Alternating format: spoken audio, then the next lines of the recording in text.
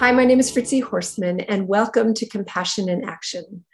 March is Brain Injury Awareness Month. And this month, we're going to have discussions from top neuroscientists. And today's guest is Dr. Kim Gorgens. This is her second time on Compassion in Action. And today, she's really breaking down for the people in prison and for all of us what traumatic brain injury is, what it does to the brain, and some clues on how we can start healing. Dr. Kim Gorgens is a professor of psychophysiology, clinical neuropsychology, and psychology of criminal behavior at the University of Denver.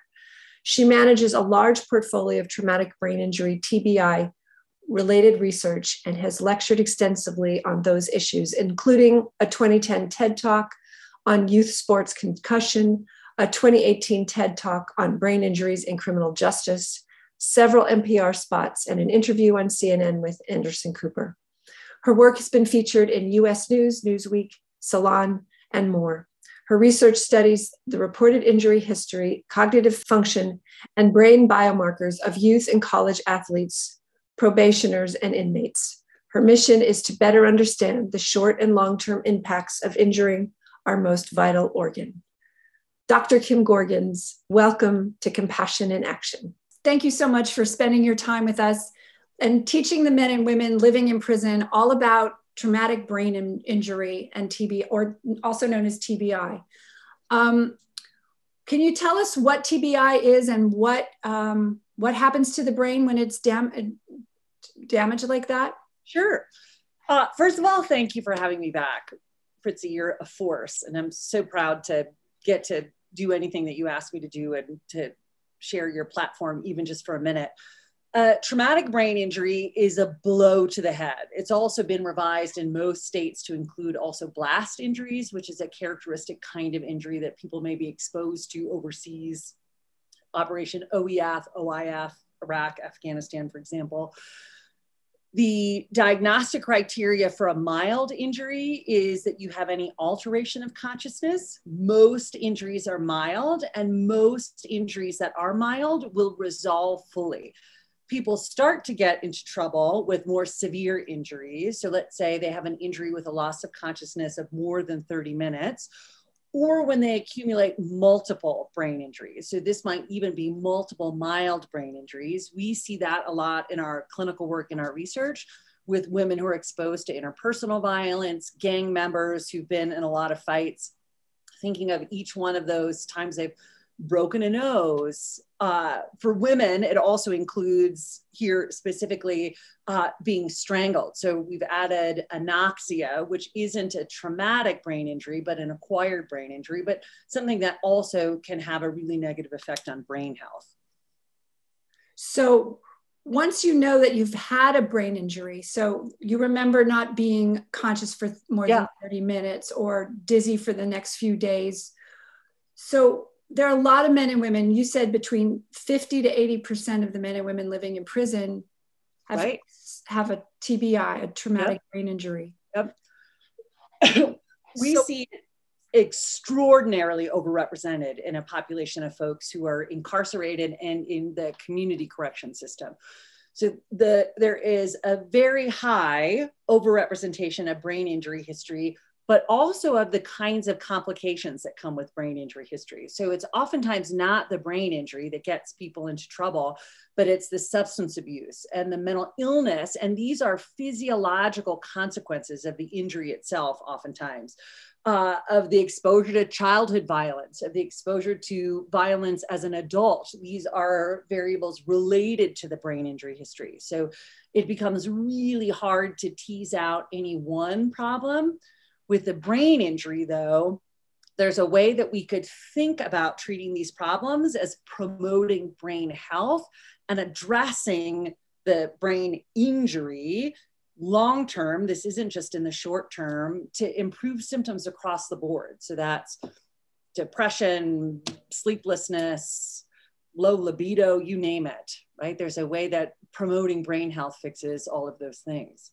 So promoting brain health, what are some of the steps? What can we do to start promoting brain health, especially inside the prison walls where we don't have access to a lot of care?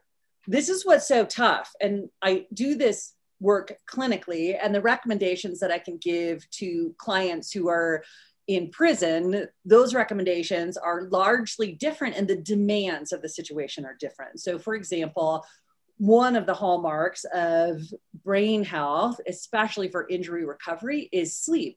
In prison, you don't have any control over sleep, or that the environment is quiet, or when the lights are going to be on and off. So you have to be really careful about controlling the things that you have control over. So sleep and diet or nutrition are kind of off the table, right? Folks who are in prison have very little control of those two things. To the degree that you do, those are two of the mainstays of brain health. But the other, perhaps the most important variable though, is physical movement. And I don't mean exercise. I like to say that in the animal model research, this is operationalized as heart rate, increased heart rate for 60 seconds at a time.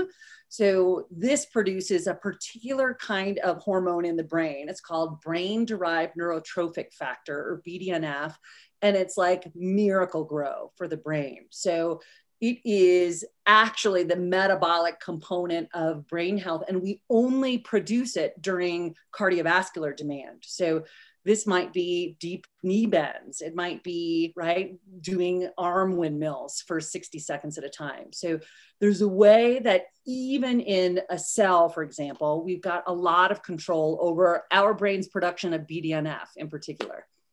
Wow, what great news. Yeah, that's a big one. And we overlook it. I say that as a psychologist, neuropsychologist, rehabilitation psychology. We go straight to stress and depression, but we leave physical movement on the table. There's a way that we should be thinking about physical movement and adapting it for all of these settings, especially for our peers who are incarcerated. They need this support and these kinds of tools more than anyone. So, okay, so let's say we have 16 hours in the cell, let's say.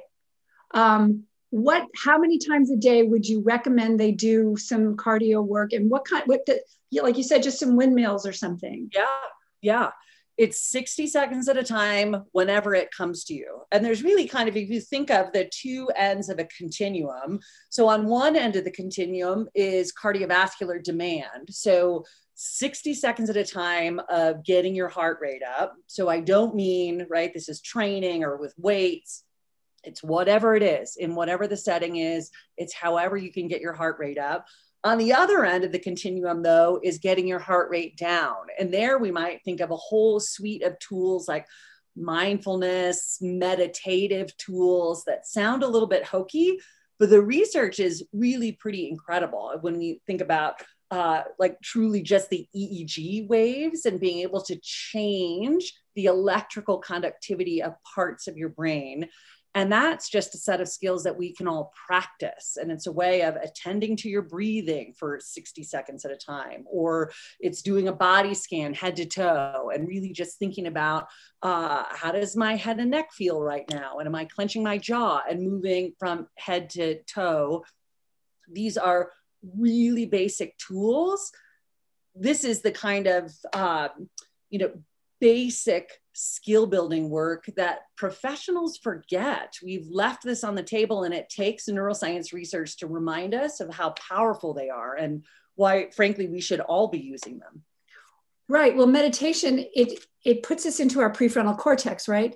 Sure. Yep. Into exactly. The place. Especially if you are seeing your thoughts go by as if on a marquee of a movie screen, right? And not reacting to them and judging them. And there's a way that kind of practice comes in really useful for managing a hyperactive roommate, right? You've got a cellmate who's really impulsive and you're forever trying to de-escalate their behavior. Those are really important tools to have too.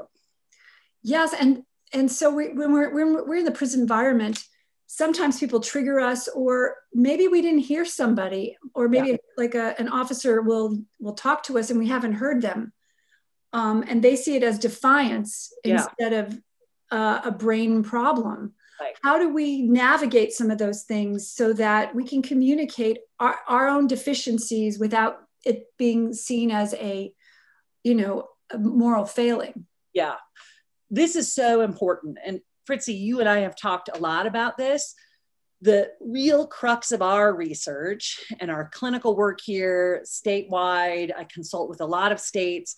The key of this work is to identify cognitive strengths and weaknesses and to use that information to give tools to this particular inmate to get themselves out of trouble, and also to educate the system about how to respond more appropriately to this particular inmate. So we have a great set of tools. I think you're going to make these available. It's a self-report inventory of different cognitive complaints. So memory complaints, processing speed, working memory, long-term memory. So all of the different areas of cognitive function. What's really important, though, is identifying places where, hey, I'm not so good at this. I'm better at this thing. And then you've got a really tangible set of, we call them strategies and accommodations that you'll also make available that are about, here's what I need to do about it. I know now that my memory is terrible. So if I've got to remember something, I need to ask for a pencil and paper to write that down. And I've got to have a calendar to plan ahead to track important dates. And I know that if somebody tells me something one time, it's going to fly right out of my mind. So I need to ask them to repeat it so that I can say it out loud. There's really basic tools that people can use to maximize, to lean on what we do well, to compensate for what we do less well. And people have told themselves stories about being stupid, and they've been told by their teachers that they're worthless, and they've been told by the larger criminal justice system that they're like just a throwaway. And instead, we've just not been responding correctly. We've not met their needs and started from there. Thank you for saying that, because that's how I feel. Like the minute I walked into prison, that's how I felt. It's like we just haven't seen them. We haven't seen that there are problems. Yeah. And this is, I just want to thank you. Is there any other advice you can give to our dear friends in prison, how they can manage some of their moods and their depression so that they can start thriving? Yep. So the first overall point I should have made, which is that the brain of an adult is remarkably plastic. Now the research suggests that the brains of adults are potentially more plastic than the brains of infants, which has always been the gold standard when you think of infinite potential. So there's something really unique, and this is true for every one of the brains of every one of your listeners and viewers. So there's a tremendous amount of plasticity available to you. The things that promote brain change are BDNF, so that's movement. It's using new circuits. So mindful meditation is another great way to promote better electrical activity in the brain. Here, we might also be thinking about how to protect yourself from getting injured. So really solid de-escalation techniques. So how do you talk someone down so that you can avoid conflict and avoid getting hit or struck, right? To really prioritize keeping your brain healthy, especially if you have a history of injury, to reduce the likelihood that you injure your brain again, right? That's going to be the most key thing. And the kinds of demands for returning citizens. I mean, no one could fulfill all of these requirements. So we need to arm you with every skill possible so that you can be successful as you tick every one of the boxes. Quick little sidebar for your female viewers, there's really unique demands for our women who are coming out of prison, right? Around parenting and caregiving. So it's even harder in some cases for them to get a toehold and to track all of the competing demands. So using really basic tools, asking for what your needs are. I need you to repeat that to me. I need you to talk slower. I need you to make eye contact before you address me. Ask for what your needs are and take control of your own experience. Those are going to be the really key components. You know what's amazing is these are just simple human tools, because when I have eye contact with somebody, I know they're talking to me. Yeah. When my husband yells at me from the other room, it disorients me and I'm kind of snap. Exactly. So these are these are tools we can use. I can use them. Yeah. And that's it. That's our goal here with Trauma Talks, is to get as many tools and healing modalities and compassionate discussions so we can start transforming the men and women living in prison. Yeah. Thank you so much, Kim, for your help. Fritzi, thank you for having me and for the extraordinarily important work that you're doing. I hope you enjoyed our discussion with Dr. Kim Gorgens. Her insights and wisdom are invaluable, and I'm doing everything I can to get this information to the men and women living in prison. We just created a TBI info page on our website, and we're sending this info packet to prisons throughout the United States. As usual, if you enjoyed this podcast, please like, subscribe, share with your friends, and go to our website, watch Step Inside the Circle, get involved, donate, and let's change the world. See you next time.